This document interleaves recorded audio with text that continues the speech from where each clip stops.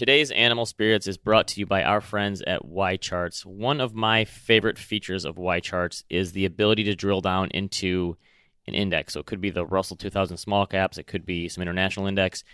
This week I looked at the individual holdings of the S&P 500 and I broke them out into 50 stock increments. And I looked at their median market cap, price to earnings, price to sales, price to cash flow, price to book, and then year-to-date returns. And we're going to talk about that on the show today.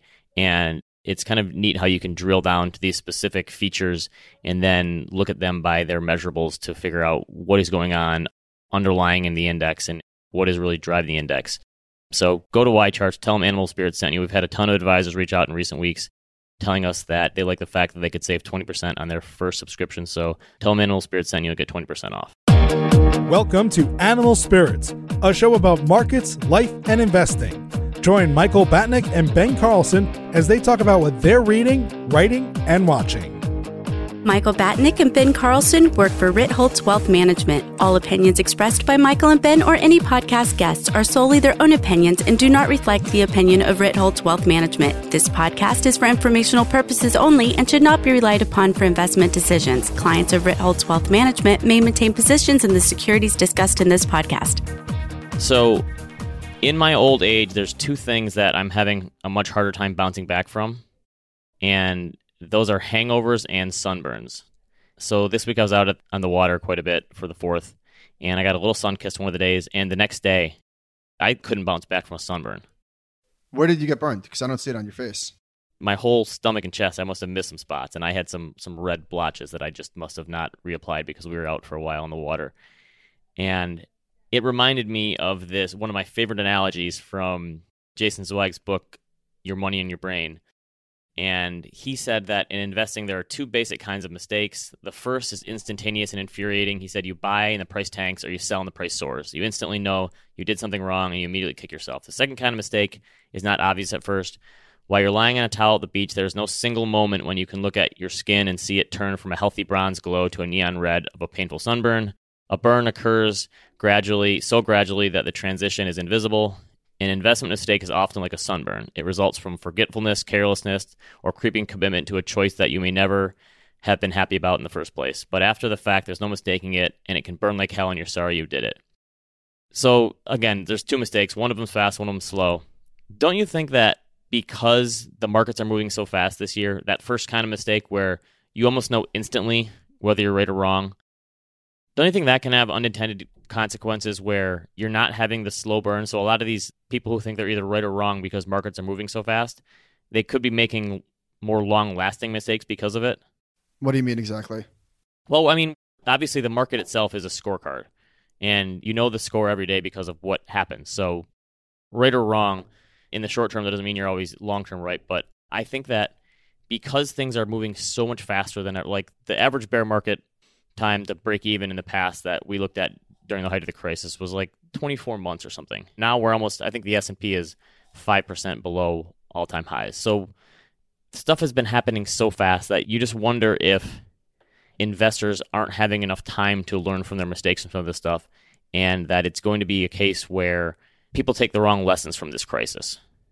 Is that possible? Well, using another Jason Zweig, maybe this is Kahneman. I think people always learn, not always, people have a tendency to learn the wrong lessons from any sort of adverse experience in the market because they learn the wrong lesson. They learn a lesson that is too specific. They learn that I shouldn't trade tech stocks at 90 times valuations in the case of the late 90s, instead of learning the lesson like, I probably shouldn't day trade. So I think that this crisis is no different. Maybe the speed at which we're learning these lessons is happening quicker. I think that could be something to that. Are you surprised that we haven't had another, 7 or 10% correction at least? We did. A few days ago, 2 weeks ago, we had a 6% down day. How quickly we forget. Oh, okay. So that was a one-day correction. Yeah, that's true. And I think there was, hold on, let me just look. I'm pretty sure there was another 8%er along the way. So not quite 10%. Back in May, we had a 3-day, 7 or 8% drop maybe. Anyhow, yes, point taken. The volatility never really went away. What it did was the volatility shot back in the opposite direction. So instead of falling fast, now we're rising fast. I looked at the median absolute daily return for a 20-day rolling period, which is very specific and sort of data mined, I guess. And we've been above 1% for, I think, 90 days or something along those lines.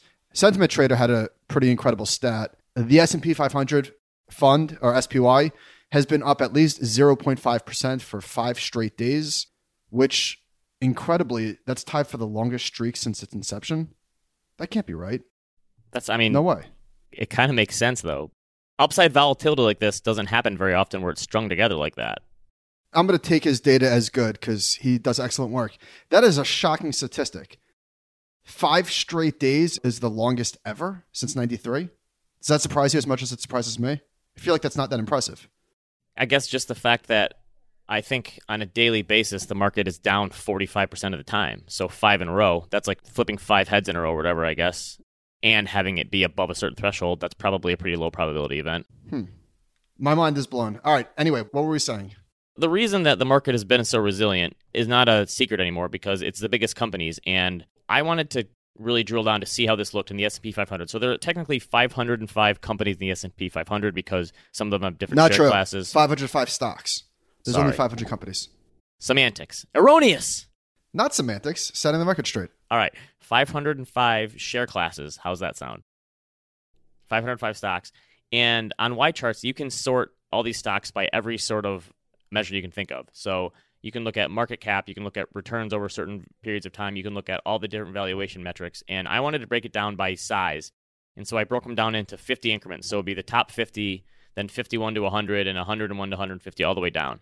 So I broke these down by market cap and then PE ratio, price to sales, price to free cash flow, price to book, and then year-to-date returns. And I broke them into these different segments going down. So there were 10 different segments, basically. So I broke these into deciles.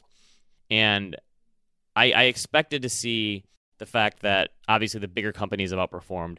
It was still, even though I expected this, it was a little shocking to see basically going from top to bottom, biggest to smallest. The biggest companies obviously have the best returns, but they also have the highest valuations. And then you go down, the lowest stocks. So the top 50 had a median market cap of $200 billion, and their year-to-date returns on a median basis. And you have to use median for this stuff because averages could be all over the place. Median return was positive 2.4%. The median return for all S&P 500 companies, this is roughly 6 months into the year, is negative 11%. So obviously the biggest companies are holding it up. And the top 50 stocks were the only ones that had a median positive return.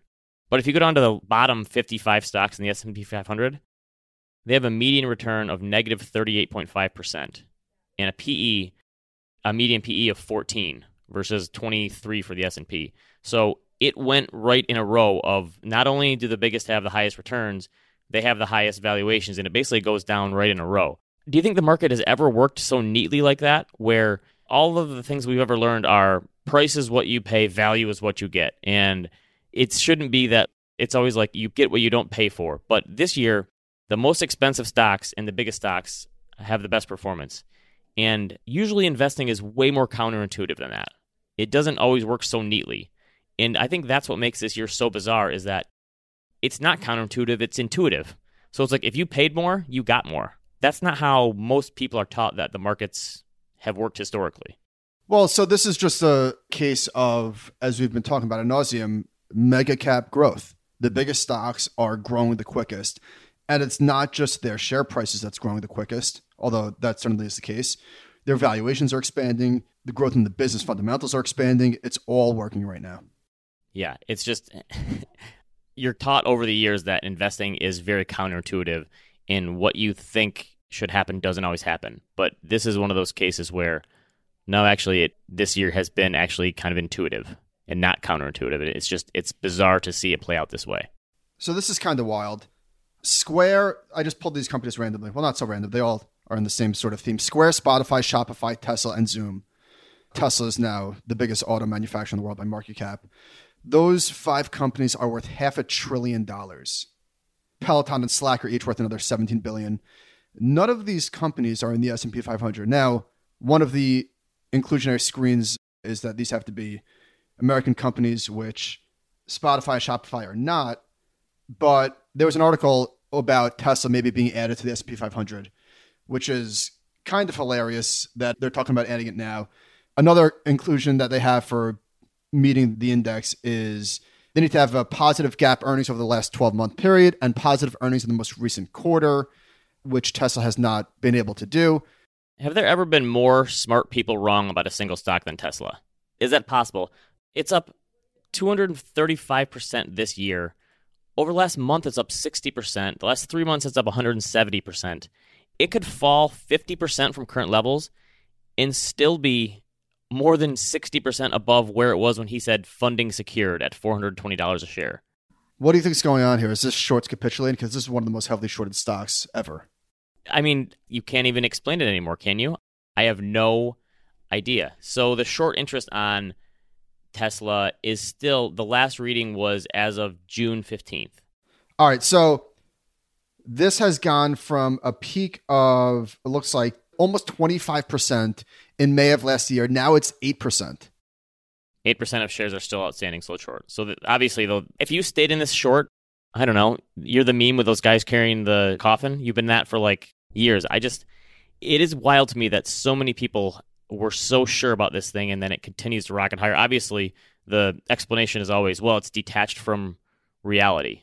But I don't know, what do you even say about it anymore? I don't know. It's really something. So this is an interesting quote. An S&P spokesperson said this to Barron's. Quote, "The committee can use its discretion when it makes sense." End quote. So we've got rules, but, you know. That just shows you. Index funds, I've always said, are nothing special.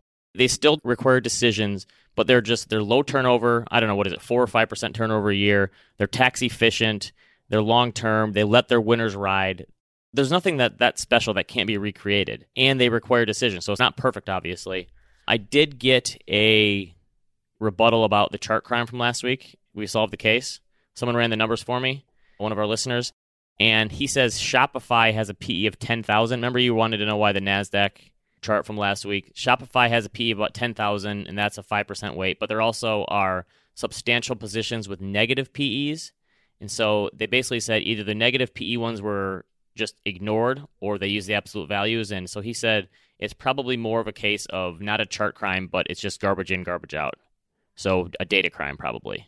So I feel vindicated. That's all I want to say. I was acquitted. So we are seeing a V-shaped recovery in some areas of the economic data. One of them is the Purchase Applications Index, which is at a new multi-year high, nowhere near the pre-GFC highs, but new highs. This is kind of incredible. What do we make of this? I guess this has to be demographics more so than people just fleeing the cities, probably a combination of both, but I do think this crisis has trends that were going to happen anyway. It's just sped them up, and this is one of them where people said, all right, if I was going to move in 12 or 18 months anyway, let's just do it now. And it is surprising that, so Bloomberg had a piece last week saying that Manhattan home sales fell the most on record, and median price of a completed deal fell 18% from a year earlier, and the purchases of co-ops and condos in Manhattan fell 54% from a year earlier. Wait, hold on. Say that one more time. So the number of, say that one more time. The purchases of co-ops and condos in Manhattan fell 54% from a year ago.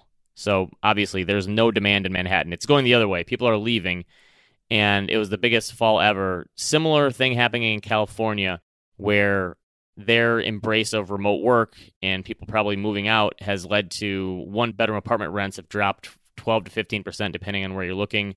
One survey said 28% of people in the Bay Area who have the option to work from home plan to relocate out of the area, and 27% said they'd leave the state. I think that the rush out is real, again, and you're going to probably have young people filling that gap eventually, but maybe that fill of young people takes some time as they try to figure out what to do. But the real estate market has remained strong, and I think it makes a lot of sense, actually, that this is the impetus for people to say, all right, let's do this. If we're going to do it anyway, we're doing it now. Yeah, I think it does make sense.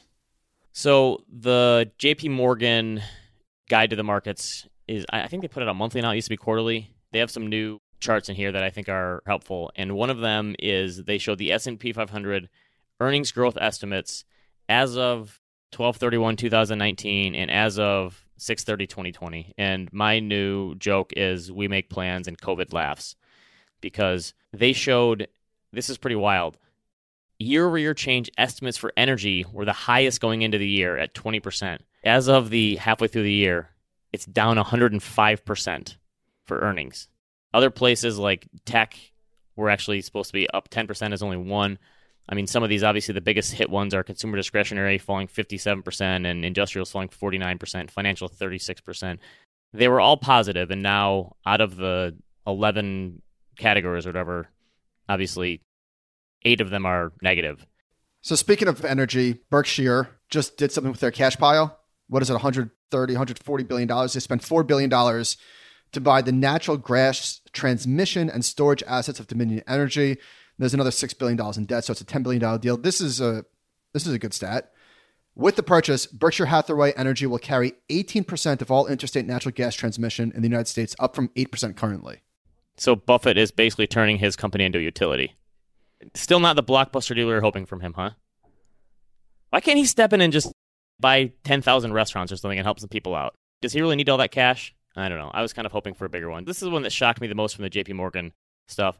They did a breakdown of developed market government bond yields, and I guess it makes sense, but they eyeball it, and they have it yield on the one side and then the percentage of bonds for government bonds under that. I like this chart. So they show roughly 90% of all developed market government bond yields are below 1% at the moment. So call it 10% above 1%. I spoke too soon. I was talking about the next chart. Okay. The cash account returns. I'm sorry. Yes. Proceed. This has been the case in a lot of European countries for a while now, in Japan, obviously, since the 90s, which we've talked about in the past. And then they show cash account returns, so interest you could earn on a savings account. This is on $100,000. So even back on an annual basis, this is back in 2006, you could have earned $4,500 a year. Even at the turn of the century, you could earn $6,000 a year, so obviously that's 6%.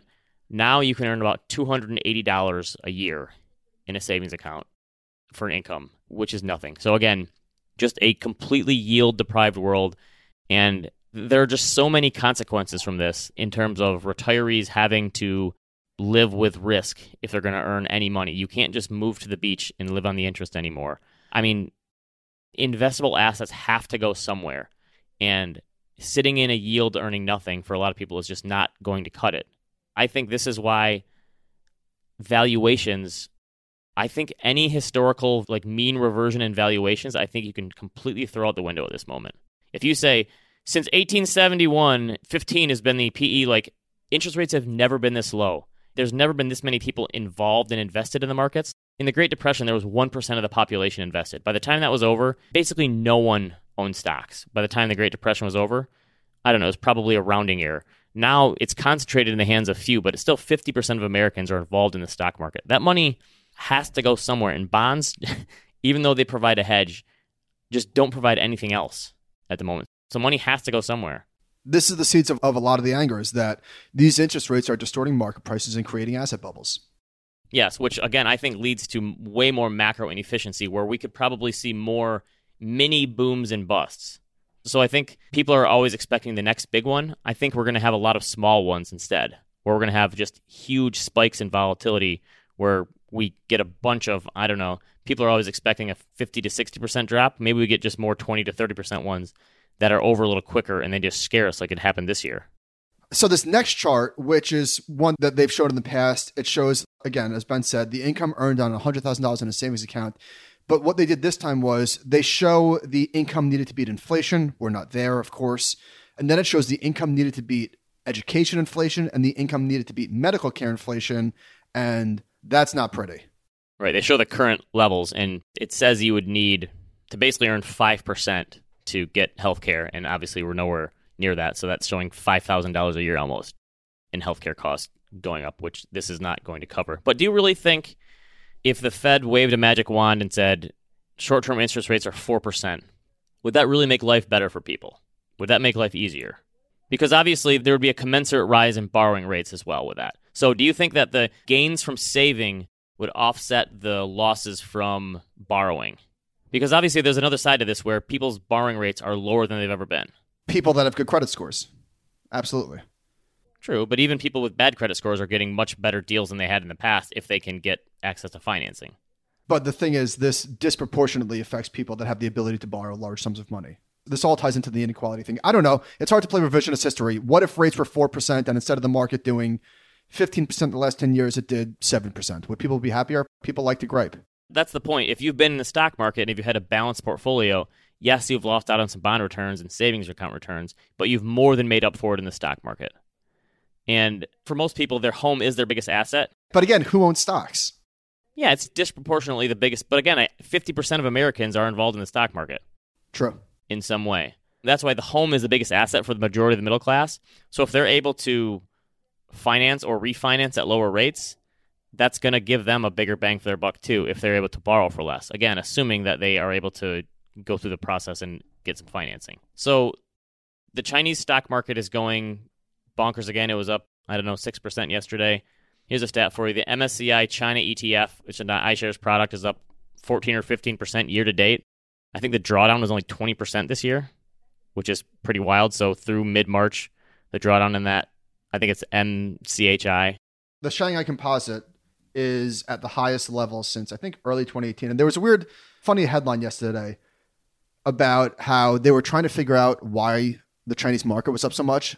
And there was like some weird hidden language, not hidden, but in a news journal, something about how the state wants to be more aggressive having a bull market. Didn't they do that a few years ago?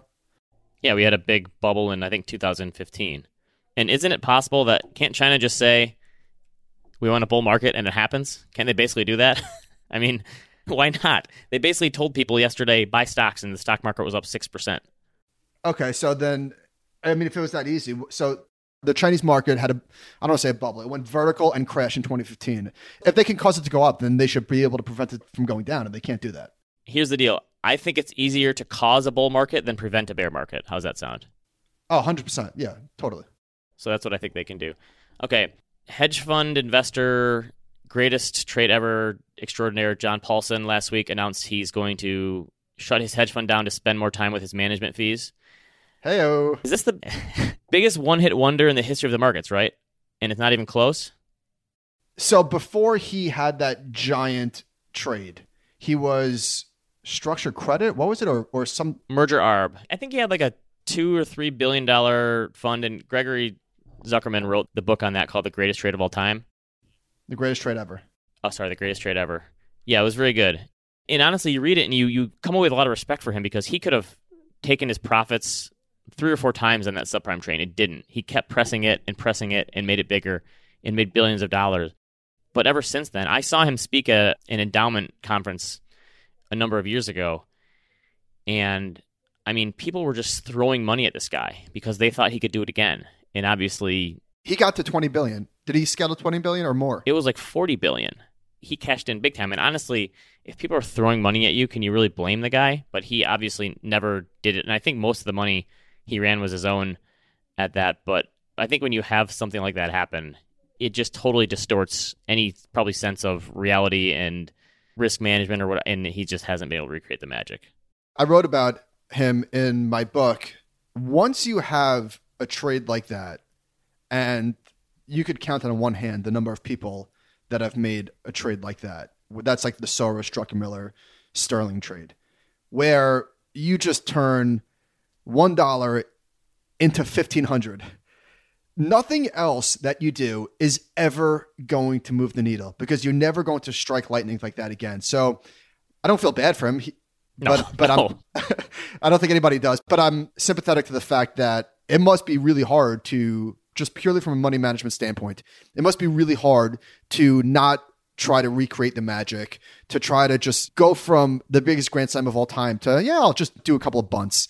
He did this thing in 2011 at the height of the gold market where he tried to do share classes denominated in gold. He really tried to go for it with some of these things. Obviously, it didn't pan out, but I think greatest one-hit wonder of all time in the finance markets, easily.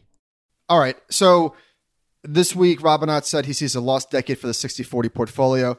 Pretty sure he's been pounding that drum for a few years now. But there was another headline. Financial analyst Gary Shilling says the stock market could see a 1930s-like decline. A bit of a headline reality mismatch there.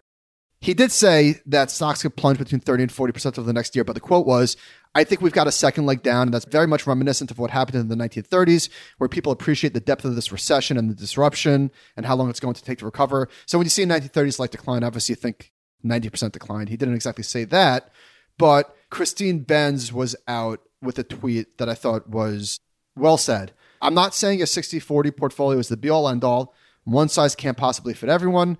But anytime I see people asserting that 60-40 is dead, it seems like a good reason to hang on to your wallet, expensive merchandise, and or complicated strategies coming right up. And the thing about this is that if you think a 60-40 portfolio is dead, basically what you're saying is bonds are not going to return much, which is very fair, and stock returns are not going to be as high as they were in the recent past. Also, very fair. I just wrote about this. I agree with that. However, there's this other idea that there's an alternative to the 60-40 portfolio. And if you think stocks are going to do bad and bonds are going to do bad, then good luck trading bad stocks. This idea that you can trade more or overcomplicate things and do well in a lousy market environment is really a fool's errand. And saying the 60-40 portfolio is dead is basically like saying diversification is dead. And diversification is never going to die. It's just people's expectations have to be ratcheted down. And I agree. If you're trying to sell something that's more complicated that's going to fix that, it's not. It's simple. You either take more risk and live to accept that and live with the volatility, or you take less risk and you increase your savings rate or you decrease your spending. I think those are the options. It's not something people want to hear, but that's what it is. So Morgan Housel had a post basically how nothing is forever. And there was this really great chart that he pulled up, how old a business was when it died and the likelihood of a business dying, basically. And he showed from a company that's 10 years old to a company that's 25 years old. And I guess it's easy to assume, oh, this company's been around, they're in the clear, I guess. Just not the case. The likelihood of you dying is pretty equally distributed, whether you're a 10-year-old company, 20-year-old, 25-year-old. So it's basically roughly 5% of all firms, no matter how old they are, have a chance of going out of business, which is interesting. So there was another one from Morgan Stanley that showed, this was interesting. This was basically the weighting of the S&P 500 by cyclicals, which is financials, industrials, materials, and energy, and growth, stability, and defense, which is tech, communications, healthcare, consumer staples, discretionary utilities, and REITs. And it shows that the more growth-oriented firms now make up about 80% of the S&P, where cyclicals make up around 20%. And the cyclicals are the lowest they've been ever, it looks like, going back to 1926. In the 20s to 60s, cyclicals were 60%, and it was 40%. And then even by the 1980s, it was basically 50-50. Doesn't this chart alone render so many comparisons of the past just completely useless? Not even withstanding interest rates, but look at this alone. Yes. And my point is, this is one of the joys of investing in an index fund. You didn't have to call this in advance to ride this wave. You didn't have to look at the companies or the sectors. The index funds just did this for you. And the same thing with Morgan's chart about companies going out of business. The ones that go out of business, they slowly fall by the wayside and you never hear from them again.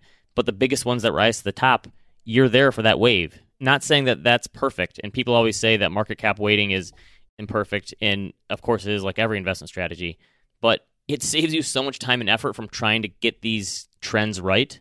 This is why I think, even though it's not the quant version, that the S&P 500 is really a winner-take-all momentum strategy that you don't have to bet, that you don't have to figure out in advance for yourself. And it works very well when the market is going up. Yes, as usual. So Uber this week announced that they are buying Postmates, which is a food delivery company. I still don't get what the name Postmates means, like what the connotation is there. I don't know why that's named that. So they're going to buy them for $2.7 billion. They talked about buying Grubhub before, but some European delivery company bought them for $7.3 billion. We've talked about this before, how these are kind of crappy businesses, and they're still obviously getting a lot of money because their revenue is going up. But isn't someone going to make this work eventually? Here's what I don't get. Why does something like pizza delivery work, but these restaurant delivery services continue to lose money? Why is that the case? How can a pizza delivery firm like Domino's or Pizza Hut or whoever have their fleet of drivers, but everyone else has to outsource to someone else?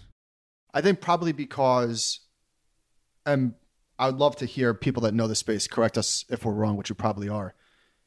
The pizza places employ these drivers, and maybe they take a portion of the wages off the consumer's shoulders. Whereas if you're using DoorDash or whatever, DoorDash is taking money from the business, they're taking money from the person buying, and they still can't make it work. But DoorDash is charging them a fee. Why aren't these restaurants just hiring their own fleet of drivers then if everything's going to go take out and delivery from now on? Well, maybe they will, but here's another reason. When you're doing a pizza delivery, you can make 4 drops at once.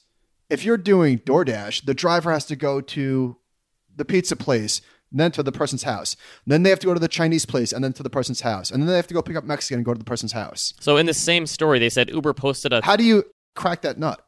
Yeah, that's true. And keep the food fresh and warm. That's a good point.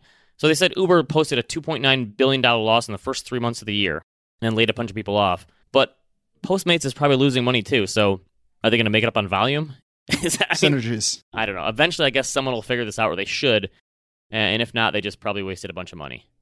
You know, it's a prediction that has not come true yet. Thank God. So the unemployment rate is now down to 11%. Remember, 25% was 30% at one point. Even the Fed was saying that's possible. Yeah. I guess we've dodged a bullet short term. Isn't it possible? People keep using this detached from reality thing. Maybe the stock market did know something because we've had, 5 million jobs added back in the last couple of months. Isn't it possible that you can give the stock market a little more credit than people have given it? That it knew some decently better news was coming? Well, it knew that the Fed was going to buy $500 billion worth of ETFs. Okay, so $500 billion. Did those ETF purchases put people back to work then? Is that what happened? I don't know, man. I don't know. Don't you think that thing will just look at... obviously it was a psychological thing, but it just didn't do anything and the Fed was just pushing paper around for no reason? I don't know. We will debate this forever and ever. We got an email this morning. I live in New York City and I'm vacationing in Miami. In the Northeast, we are extra careful. Here, almost nobody cares. People regularly walk around with no mask, go to restaurants, house parties. In many ways, act like nothing has changed. Being quarantined in New York City, I had no sense of how this is going on and how these people are reacting to the crisis until I came down here.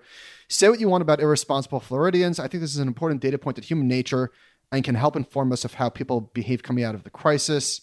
So this person's just saying that people forget quickly and go back to work. And maybe that's a commentary on our sense of, freedom, entitlement, call it whatever you want. I don't know. But this is just, I'm having a tough time right now with the mask thing, that it's gotten so political that if you wear a mask, you're like a libtard or something. It's embarrassing. It's so embarrassing. I heard this morning that the average age for new COVID people is 15 years younger than it was a few months ago. So now it's spreading to young people. And just the fact that people refuse to wear masks because they think that it's a political statement. Here's the thing. People wanted to get stuff open.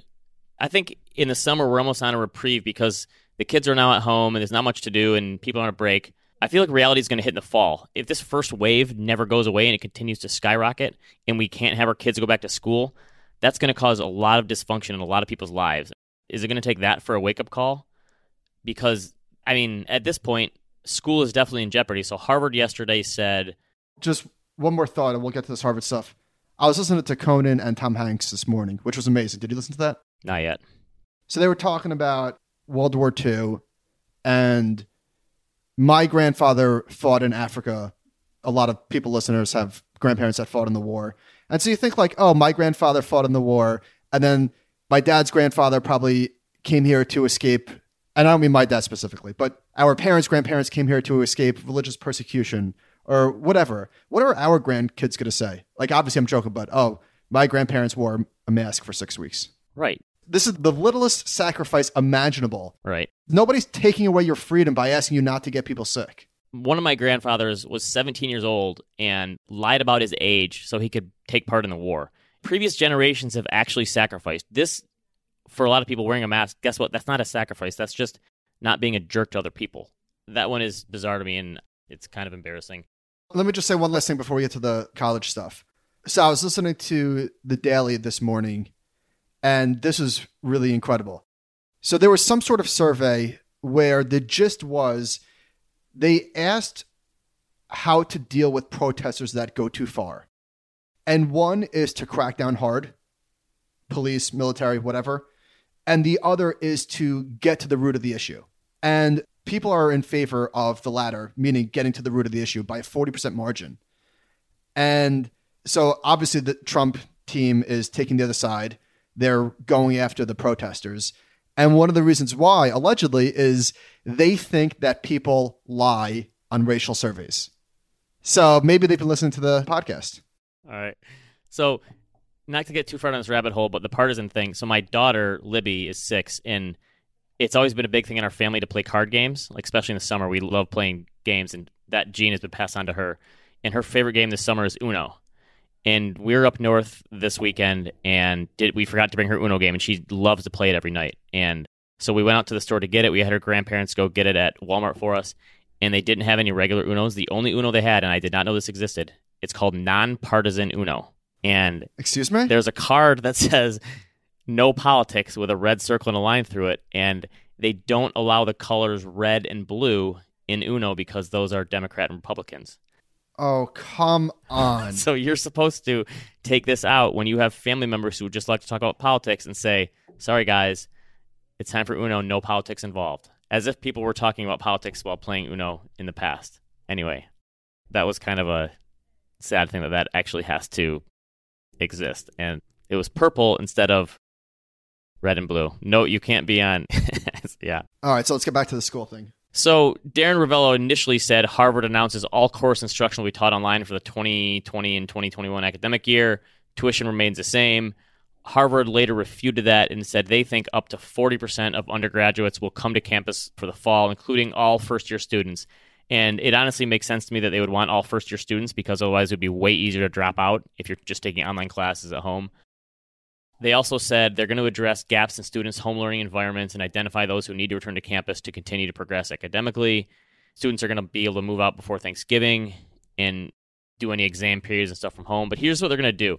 So students living on campus will be required to sign a community compact agreement to new health measures, which include mandatory video training, daily symptom attestation, viral testing every 3 days, which is going to cost them millions, I'm guessing, participation in contact tracing, and standard safety policy practices such as wearing masks and physical distancing.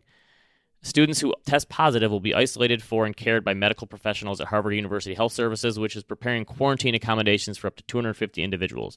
Now, Harvard has the ability and the resources to do this. How many other colleges in the country have that ability to do that? Couple? A handful? Maybe? Somebody tweeted, if you think what Harvard's doing is outrageous, wait till you see colleges you've never heard of doing the same thing. These other colleges are either going to have to completely open up or completely go online because they're not going to be able to do this middle thing which Harvard can do. So if you're a college student, what do you do? Here's my options. And I don't know, none of them are good probably. So, I mean, one of the people, and it seems like it's only rich people who went to good schools say this, like just take a gap year and try to find yourself. That's for a small percentage of the population who has parents who can allow them to do that. And honestly, if you're a kid, would you want to take a year off and work in a weird job where you potentially are more at risk? Or my thinking is, if I'm going to go through a weird situation, I'm going to want to do it with all my other peers who are going through the same thing. I don't want to take a year off if people are going to be going through this weird, like, let's do this weird situation together. So obviously a lot of people say, well, go to community college for 2 years and then go to transfer to a bigger university after that because you could save some money, which is a great idea in theory for parents, but try explaining that to an 18-year-old kid who wants to go to a regular school. That's a hard sell. Yeah, I think that makes a ton of sense, but it makes no sense at all. It makes sense for you 20 years removed from college, but put yourself back in your shoes of a 17-year-old. If you grew up in a place where you see your friends going to college, you don't want to say I'm going to community college because it's going to save me money in 15 years. Okay, so here's how I'm getting in the mind of 20-year-old Ben. So this is 18-year-old Ben. This is 20. I would have had my 20th high school anniversary this year, so we were supposed to have it. Obviously got canceled. This is what my mindset would have been. If I'm taking online classes for the next year or two, I'm loading up and taking like 20 credits, and then when college opens up in 2 years, I take 8 credits since I'm already ahead, and then I can have more time to party. How's that sound? So you take a bunch of online classes, which are probably, honestly, not going to be tested as hard and probably going to be graded easier. And then when you go back to school and things are normal, you take way fewer classes, so you have more time to goof off and party. What else you got? I just solved the college crisis. Oh. That's all I got. I don't know. There are just no good options, and I think a lot of these colleges are probably going to be forced to open for financial reasons and not have as much online learning, and I don't know what happens. Sometimes you see people say like, oh, podcast is a new college, or just listen to podcasts, just read books. It accomplishes the same thing. I think obviously that's ridiculously hyperbolic. However, people who say this are already successful. Of course, it's tech bros. I mean, it's an absurd notion. Yes. I think that maybe podcasts are a good compliment, but they can't replace all the networking and maturation, all that sort of stuff that goes on in college. What are you going to put on your resume? I listen to Joe Rogan twice a week and at 2 times speed. Yeah, right. Like, okay, here, have a job. All right. That said, this morning I listened to Patrick O'Shaughnessy's podcast, Invest Like the Best. He had this person on, Charles Songhurst, who I've never heard of before. That was so great. And while I don't think listening to podcasts can replace college. Did you have to wake up at 4 a.m. to listen to all these podcasts today? Jeez. I was on my bicycle ride. Thank you for asking. This guy was so impressive. And I feel like just listening to this, I feel like I would have invested alongside this guy sight unseen. I don't even care what it is, what he's paying. If I can invest my dollars with his dollars, I'd be a happy man. Did you listen to that one yet? No, I didn't. Sorry. You're way ahead of me on the podcast. I got 4 years of college, of Harvard, in 45 minutes. So, but here's the thing. People saying, like, why would you spend $50,000 to go to Harvard online? If I was 18 years old and Harvard said, yes, we'll let you in to our online classes, and I can have that on my resume for the rest of my life, sign me up today. Yeah, and they're not paying $48,000. Their parents are. Right, or they're getting, people don't always pay the sticker price anyway. But if you can have that name, I mean, that would be the nice thing for these bigger schools to do if they have these online, like, open it up to more students and allow more students to have that brand name on their resume so they have an easier time getting a job. Is college going to be disrupted, or in 20 years does college look exactly like it does today? Probably looks pretty similar, I would guess. I think I'm with you. I think that there's going to be pockets of alternatives, but by and large, the system is too entrenched, I would guess. All right, listener question. I'd appreciate your opinion on diversifying your own investments if you own a financial advisor practice, one where you're paid by AUM. Should you be investing as much in the market? Should you look to real estate or other alternatives?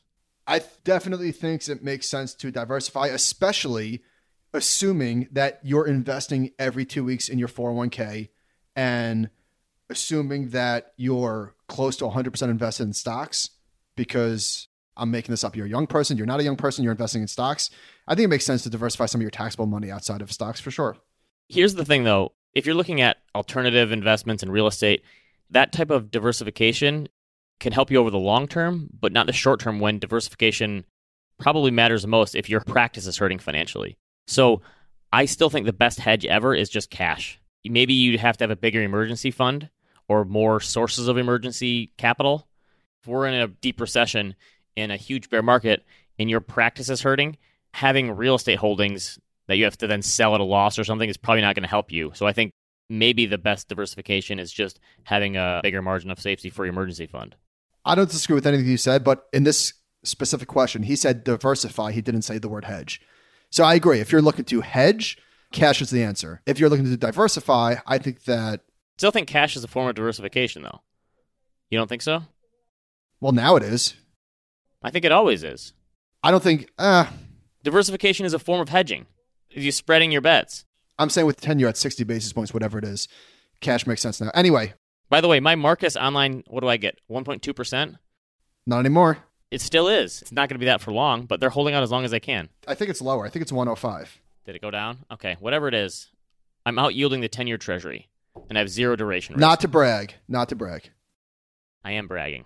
Recommendations for this week. I know last week I spent quite a bit of time, weirdly, talking about that movie, The Vast of Night.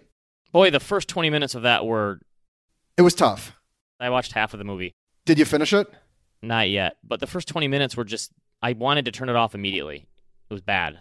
The first 20 minutes were tough, but on the Big Picture podcast, they did the 10 best movies of 2020, and this was number 2 because... Yeah, I listened to that. What I should have said was, this movie did a lot with a little. Like, once you get past the first 20 minutes, which admittedly were very tough, they said it was sort of Spielberg-esque, just in terms of, like, style and everything like that. This movie could have been a radio show, though. What do you mean? The whole thing was just them talking. The whole thing could have been done on the radio. Well, just get through it. It's pretty effective, but the point is, it was only like... I don't even know if it was an hour and a half. It was pretty short. Yeah, it could have been an hour. All right, go ahead. What do you got? Oh, wait, one last thing. I'm sorry. So we got a lot of emails on last week. We mentioned for financial advisors, the 5 links that Tadas Visconta from Abnormal Returns sends out. We will link to this again. And last week it was under the recommendations on the blogs. That's where it will be again. So it will be there for people that missed it last week, because I got like probably 5 emails asking about it. So we started season 3 of Dark, which is a show you originally turned me on to, and it's the only show I watch where I have to like lock my phone in a drawer because I have to pay attention the entire time and know what's going on. I feel like I need to hire a tutor from Reddit to tell me what's going on because it's kind of like, wait, because it's so many different timelines, but it has got to be the most intelligent show on television, and I just love it. So this is the final season of Dark, I understand? Yes. So we just started season 3. We're a few episodes in. I had to watch like the 15-minute YouTube primer to remind me what happened in season 2 because so much happened. But I know a lot of the time I don't know what's going on, but I absolutely love the show, and I think it's one of the most intelligent shows I've ever watched. Ever.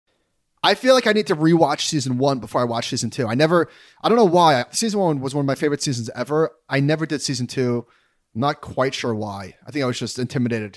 I liked season 2 even better. You can watch the YouTube primer to like catch up on the whole season in like 15 minutes. I'm very excited to hear that Ozark is having their 4th and final season. Kudos to them, to Netflix, because it would be so easy to just milk this because it's such a popular show. They're going to go on top. I rewatched Forgetting Sarah Marshall this weekend. I think that's probably one of the most underrated Judd Apatow ones with so good. Jonah Hill and Paul Rudd and like the character actor ones. That's great. Oh, wait, hold on. Question for you. So last night, when I lay in bed, I go to sleep immediately. I don't know about you, but I don't scan the TV. But I did last night. I just so happened to last night, and I turned on Rudy Was On. Probably haven't seen Rudy in 10, 15 years. And every single time, I cry at the end. Every single time. I don't know if it's the best. It's got to be like a top 3 sports movie ever. It's up there. Probably Rocky is right there. Right? How good is Rudy? When the guy gives the clap. Yeah, so good. Yeah, it's good. So we're probably 2/3 of the way through Hamilton on Disney Plus, which I guess I saw like they had like a 74% increase in Disney Plus signups for that. It's one of those things where it's so popular that going into it, I thought like, okay, the expectations are way too high. I'm going to be the contrarian and poke holes in it. So I went into that mindset like one of those things like everyone loves this. I'll show you. I'm going to be the contrarian to show everyone how it's... But it's so good. It's like the people who do it are so talented, and it just... That's Broadway isn't even my type of thing, but my wife and I keep constantly going to each other like, how do they do this? Or how do they come up with this? And how do they... The people are so talented. The music is good. Like, you have to watch it with subtitles probably, and it'll take you a few nights, but I'm enjoying it way more than I thought I would. I did watch the first 20 minutes and had to turn it off, not because I wasn't enjoying it, but I thought the subtitles were incredibly distracting from the actual experience of seeing it live because the words move so quickly. I was reading. It was hard to get a feel for the overall thing, so... I had to get used to it. So have you read his biography by Chernow? Yes, I have. That actually was one of the first biographies that exploded me into my love of books. Okay, so I have had it on my Kindle forever, and after I watched it, I started reading it, and I read the first. So when you go on Kindle and you click open the book, it says average reading time. And for this book, it said 26 hours and 52 minutes. Wow. That's tough. And I'm going to probably skim a bunch of it and read some, but can we have biographers do 2 versions of their book? One, the 300-page for the layperson with just the best stories and anecdotes, and the other one with the detail behind their 4th cousin and how they died when they were 16 and they never heard of before. The Chernow version is the college lecture. You want the podcast version. Yes. Just give me a 300-page biography. It doesn't have to be 800 pages. I don't have to have the whole lineage of the family going back to the year 1400. But anyway, I'm probably going to skim through it and read most of it, but when you see 26 hours, I'm immediately going, I'm out. Yeah. Yeah. Anyway, all right. Oh, wait. One last thing we forgot to mention as we were talking about the education thing. We spoke to Edley that does ISAs, which stand for Income Share Agreement. So we'll have that podcast out hopefully on Friday to talk about different ways. And I think actually in terms of managing the risk of college, this is probably one of the better ways to do so for people that don't want to get saddled with student loan debt and are worried about finding a job right now. I think it's actually a really interesting way of thinking about it. And we talk about it from the student's perspective and investor's perspective. Yeah, that was a good one. One more thing. I think as of today, we crossed 5 million downloads for the podcast. Not bad. We appreciate everyone who listens and sends feedback, and we get tons of emails from people in DMs, and even the people who never send anything. We really appreciate all the listeners, and thank you for being on this ride with us for, I guess, I don't know, 2.5 years so far. So we appreciate it. We started in November 2017. We're almost on 4 years. No, it hasn't been that long. It was 2018. Nope. Are you sure? Yep. 4 years? No, I'm sorry. 3 years. What am I talking about? 3 years. But still, we started in November 17. Okay, so I guess it's close to 2 years. 3 years. Okay, you're right. Whatever. 5 million downloads. We appreciate it. Send us an email at animalspiritspod@gmail.com, and we'll talk to you on Friday, hopefully.